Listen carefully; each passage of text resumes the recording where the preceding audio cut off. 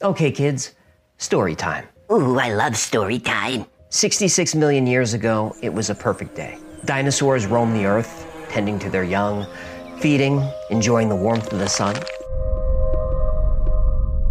Fish and sea creatures weaved through tangled algae in the deep blue waters of the ocean.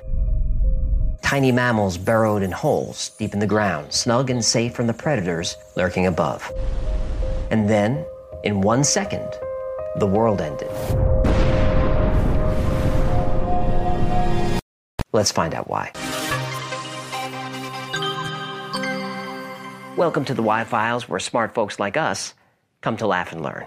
66 million years ago, the entire course of history on our planet changed in an instant. A giant asteroid, almost 20 kilometers wide, or about twice the size of Mount Everest, smashed into the Earth at 12 miles per second. Per second. That's over 50,000 kph, or 40 times the speed of sound. Whoa, what happened? Well, chaos happened. Chaos that would cause mile-high tsunamis across entire oceans and walls of fire across entire continents. Chaos that would wipe out 70% of life on Earth. Chaos that would kill the dinosaurs. And chaos that would change our planet forever. The asteroid smacked into the Yucatan Peninsula, resulting in a massive explosion that created one of the largest known impact craters on Earth at 93 miles in diameter. This happened just outside the little town of modern-day Chicxulub, Mexico. This catastrophic event is known as the Chicxulub impact. What kind of lube? Chicxulub. Got it. The estimated energy of the impact was somewhere between 2 and over 50 yattajoules. Is a yattajoules a lot of joules? Oh, yes. Let's keep it conservative and say the impact was 2 yattajoules. That's the same as 40 billion times the energy delivered by the atomic bomb in Hiroshima.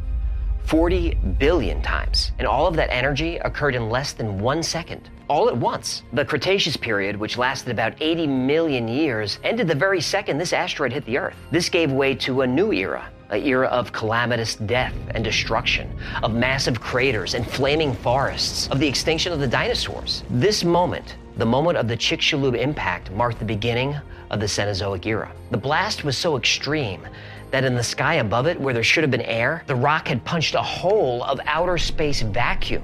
And as the atmosphere rushed in to close the hole, enormous volumes of Earth were expelled into orbit and beyond, all within a second or two of impact. Now, this material, which included pieces of the asteroid itself, were set aflame and rained back down on the Earth as fiery rock, each chunk the size of a skyscraper. The impact had other disastrous consequences. A mega tsunami, over 330 feet tall, erupted from the sea and stretched all the way from Mexico to Texas and Florida, and that was lucky. Lucky? Yep. The water in the Gulf of Mexico is relatively shallow. If the asteroid had struck in the deep Pacific Ocean, it would have unleashed tsunamis 5 kilometers high. That sounds higher than a mountain. It's higher than most aircraft fly. Oh boy, is it over yet? Oh no, it's just getting started. Across land for thousands of miles, death was instant, and this is shown by fossils discovered in soil samples from New Jersey, which is 3,100 miles away. Now, while some life survived the impact, there was an immediate mass extinction of millions of species. As for the dinosaurs, no one knows whether their species died out all at once or if it took weeks to fully eliminate them.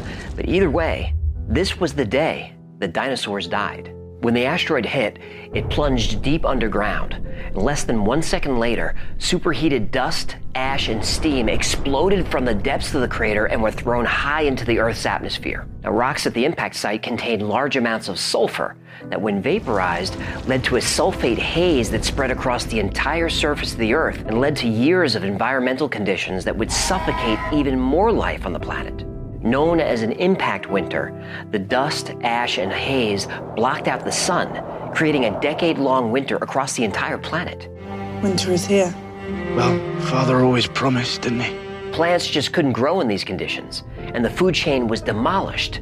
It was impossible for dinosaurs to survive. If they didn't die immediately after impact, they were definitely wiped out by the end of the impact winter. How does winter kill animals? We have winters all the time, at least once a year. Well, this winter was different. It lasted years, and there was no sun. It was just darkness. Without sun, photosynthesis stops. Without photosynthesis, plants die. Without plants, animals die. Without animals, bigger animals die. Across the entire planet, food wasn't just scarce, it was gone. Did things get better yet? No, they get worse. Oh, for crying out loud. Particles and gases released by the many, perhaps thousands of volcanic eruptions decimated the Earth's climate. Poisonous snow fell around the world for years. Seas turned acidic, air was barely breathable. Plants and animals that didn't freeze suffocated or starved. The animals that died on the day of the impact were the lucky ones. Does winter finally end? I mean, did they kill the Night King or whatever? Yeah, eventually things get warmer. Happy ending at least? Sorta. The volcanoes were also releasing carbon dioxide, so once the impact particles had evaporated from the atmosphere, the CO2 remained, creating a runaway greenhouse effect, so the planet began to warm again. Now, surviving life forms, most likely species that lived beneath the surface, were protected from the blast and its aftermath by deep dens, and they had a chance to prosper at the end of the winter. Cold-blooded reptiles, who could not generate their own body heat, had a far smaller chance of survival. This period of warming led to the creation of new fertile habitats across the globe, and any life that had survived so far thrived once again. This new version of the Earth looked completely different from the days of the dinosaurs. Predatory birds and reptiles no longer dominated the food chain. Mammals were prospering. The version of the Earth that we know today had finally begun.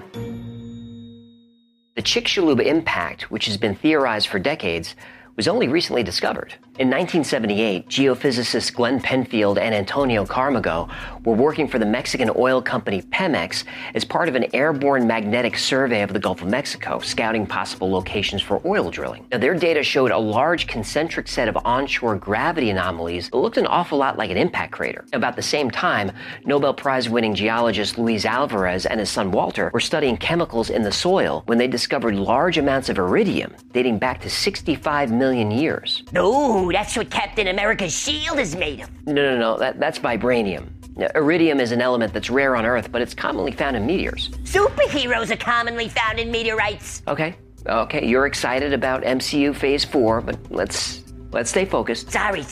Go ahead. It was then that Luis Alvarez theorized that a massive asteroid might have hit the Earth at the beginning of the Cenozoic era. The same iridium was found in soil all around the globe, and it contained large amounts of soot, which would indicate forest fires across the planet during the same time. Also, grains of quartz were found within the soil that had been deformed by high shock waves, common during explosions. Now, in 1990, scientists finally confirmed the massive crater, now buried under deep layers of limestone. They did this by drilling and mapping gravity fields over the Gulf of Mexico. Still, there's no complete certainty about dinosaur extinction. Nobody knows if they were killed in an instant, or in a month, or over the course of years. Most of them probably died during the impact winter. It's crazy to think that a nice day can turn catastrophic in an instant, but it can. One geophysicist said it would have been a pleasant day one second, and the world was already over by the next. Now, the worst disaster movie Hollywood could ever create, Shrek, would not even come close to the destruction, the nightmare, the absolute horror that was unleashed that day, literally out of the blue. if there's a lesson to be learned, it's live today like tomorrow's gonna suck. Amen, brother. Our existence is fragile.